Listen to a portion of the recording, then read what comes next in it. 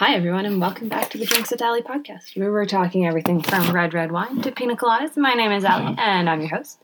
Today is Friday, January 29th, and today is a free-for-all Friday. This is episode 18. Guys, I am so sorry I missed Wednesday's episode. As some of you may or may not know, I started a new job on Monday at our local craft brewery. Shout out to Annapolis Brewing Co. for the opportunity to learn all about beer and how it's made, and how to run a canning line. And, well, truth be told, I dropped the ball a little bit and I didn't get all of the podcasts recorded before starting this week.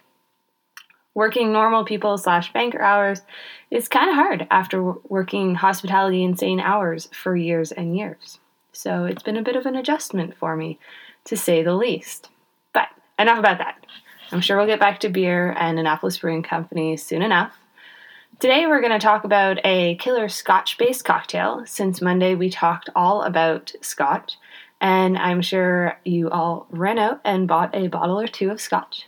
So today we will be talking all about the cocktail called Blood and Sand. So let's jump on in. The Blood and Sand cocktail is named for a 1922 silent film of the same name. There was a remake in the 1940s. Of the movie by the same name, might be the 30s, and it kind of modernized it and made it into a speaking film instead of just being a silent film. But the original is what the cocktail is named for. The movie stars Rudolph Valentino, aka Silent Film's Latin lover, aka the first kind of Italian stallion of the film industry. And as star, he really must have been. Side note here, guys. After his death in 1926, 80,000 mourners caused a near riot in New York City for his funeral. It's crazy. Can you imagine that? In 1926, 80,000 mourners for a movie star when he died. Craziness. Anyways, in the movie, Valentino plays a bullfighter who swings between his wife and his mistress, and it's a very convoluted love story. And the cocktail is named for all of the emotions that the movie invokes for us. Now, like many of these pesky, but oh so delicious, Prohibition and pre-Prohibition era cocktails, we have no idea how this cocktail came to life. We do know that it first appears in print in the 1930s copy of the Savoy Cocktail Book by legendary barman Harry Craddock. Side note, the Savoy Cocktail Book is a gorgeous book. It's still in print today. It's, I believe, on its sixth printing, or was in 2014. I ordered mine online, so you can find it. It's pretty easy to find. It's a fabulous Art Deco style cocktail book, though sometimes the ingredients can be tricky to find or the measurements a little bit odd. There's a lot of like a spoon or a recipe that calls for just gin, Campari, or gin, vermouth, and stout. And there's no real measurements as to how it would be put together. So it can be a little bit tough. Some of the cocktails are a little bit out there, but it's a great resource. It's a beautiful book.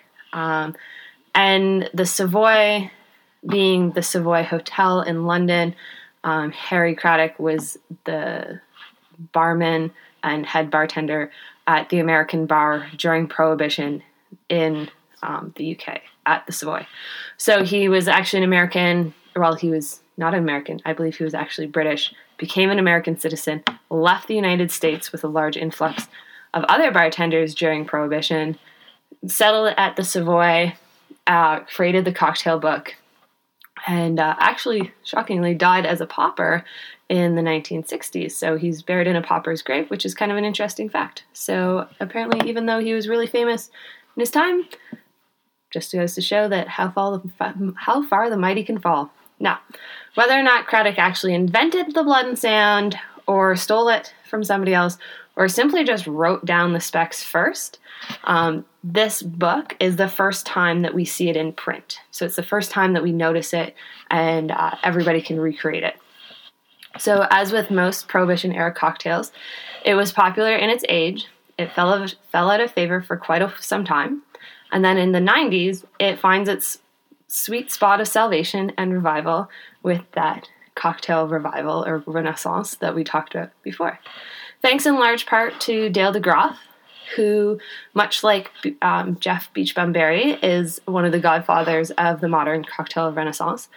And in all my research, it is said that the Blood and Sand has been a staple of cocktail menus basically since it started, and definitely since the 90s when we see the Renaissance come in.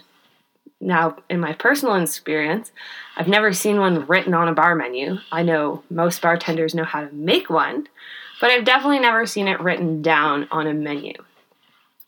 So much like the Jungle Bird is a dealer's choice kind of drink for rum-based cocktails, the Blood and Sand has, in my personal experience, been a dealer's choice for Scotch-based drinks. A little note before we get to the recipe. The recipe calls for a product called Cherry Herring. Now, Cherry Herring is a dry, sort of cherryish liqueur that's no longer available, and I'm not sure it ever was available here in Nova Scotia.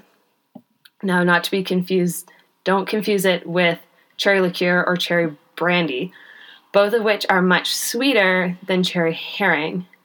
After consulting with a friend of mine, the second recipe you're going to hear was a recipe that we kind of decided on would make a nice kind of complement and kind of revival stylistic of what we could find here in Nova Scotia, which if you're in a smaller market, you probably can too.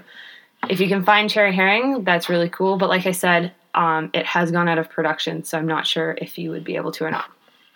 Alrighty, the original recipe. In your shaker, add 3/4 of an ounce of scotch. Most recipes just say scotch, but it's a good idea to use a blended scotch or at least a very unpeaty scotch for this cocktail. So you definitely don't want to be going to an Islay scotch, probably more of a Lowlands or maybe even an Islands scotch, something that's a little bit smoother, a little bit more fruit-driven, like that dry fruit, that fig and fruit cake, Christmas cake kind of a flavor profile we talked about this week, as opposed to something that's really peat forward and smoky.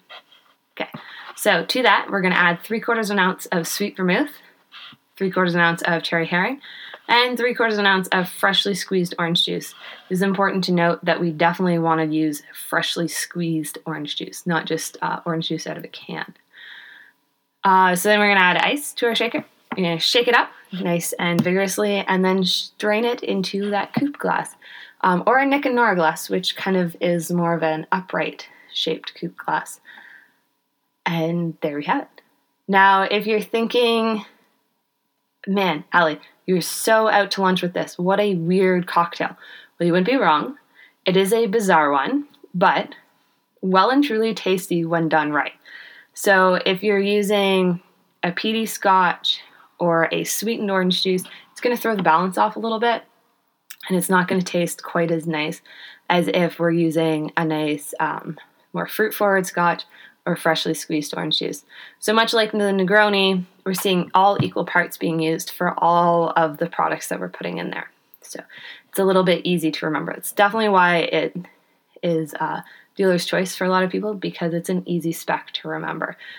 It makes it easy. You can just flip everything in and it's good to go. Okay, so the late night version we came up with is as follows. So in your shaker, add 3/4 of an ounce of that scotch, your same measure of orange juice, again, freshly squeezed. At least use like really good, high quality pre-made orange juice, like not from concentrate if you can't find fresh squeezed. But it's about half an orange's worth of juice that you're going to need. And then that 3/4 of an ounce of sweet vermouth. Again, like we talked about before, sweet vermouth and dry vermouth, like vermouth in general, are definitely somewhere where it's worth splashing out to get really nice versions of them, as opposed to just using whatever you can find that's kind of bottom shelf. Now, instead of the cherry herring, we're going to add half an ounce of dry sherry. Again, not too dry. You want a nice fruit-forward flavor profile. And 1/4 of an ounce, so each, of cherry liqueur and Aperol. So those are going to balance out those dry, fruity flavors with that nice citrus punch and a tiny bit of sweetness, because you'll notice in those ingredients, though sweet vermouth is used, it's not actually overly sweet. So we're going to add ice to our shaker. We're going to shake it up for about 20 to 30 seconds. Then we're going to strain it into our frosted or our chilled glass. Again, wanting to use a coupe or Nick and Nora, something along those lines. Now, when we're shaking, we actually want to add about 25% volume to our cocktails. So you have 3 ounces there of liquid that we're adding in, 3 and a little bit with the Aperol in this recipe. And we want to add a quarter of that in volume, so that's just under an ounce. It's somewhere between, 3/4 and an ounce of extra liquid. So you're going to have just over around 4 ounces of liquid total when you pour it out of your glass. And there we have it. So what do you think? Would you be willing to try a Blood and Sand? Are you going to order it next time you go out to a cocktail lounge when we can all go back out to a cocktail bar and we're not in lockdowns? Let me know over on the podcast blog post on the website. And with that, guys, we'll wrap up another episode. I know this, guys, was just a nice little short here. And like I said, I apologize for not getting out Wednesday's episode. But this weekend, we will record all of next week's episodes so we can get them up and going and you won't have to worry about it.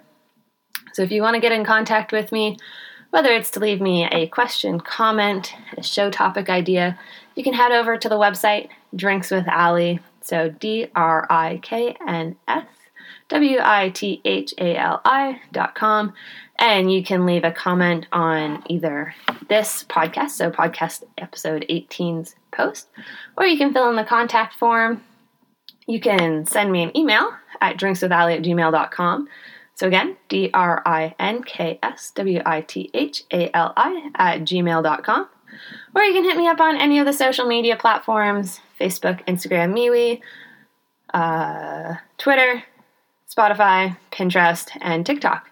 Apparently I had a video go viral this week, which is a 7-second video of our canning line at the brewery. So it's the place to be, apparently, if you're doing booze. With that, guys, fill your glass with something tasty, and I will talk to you soon. Cheers, everyone.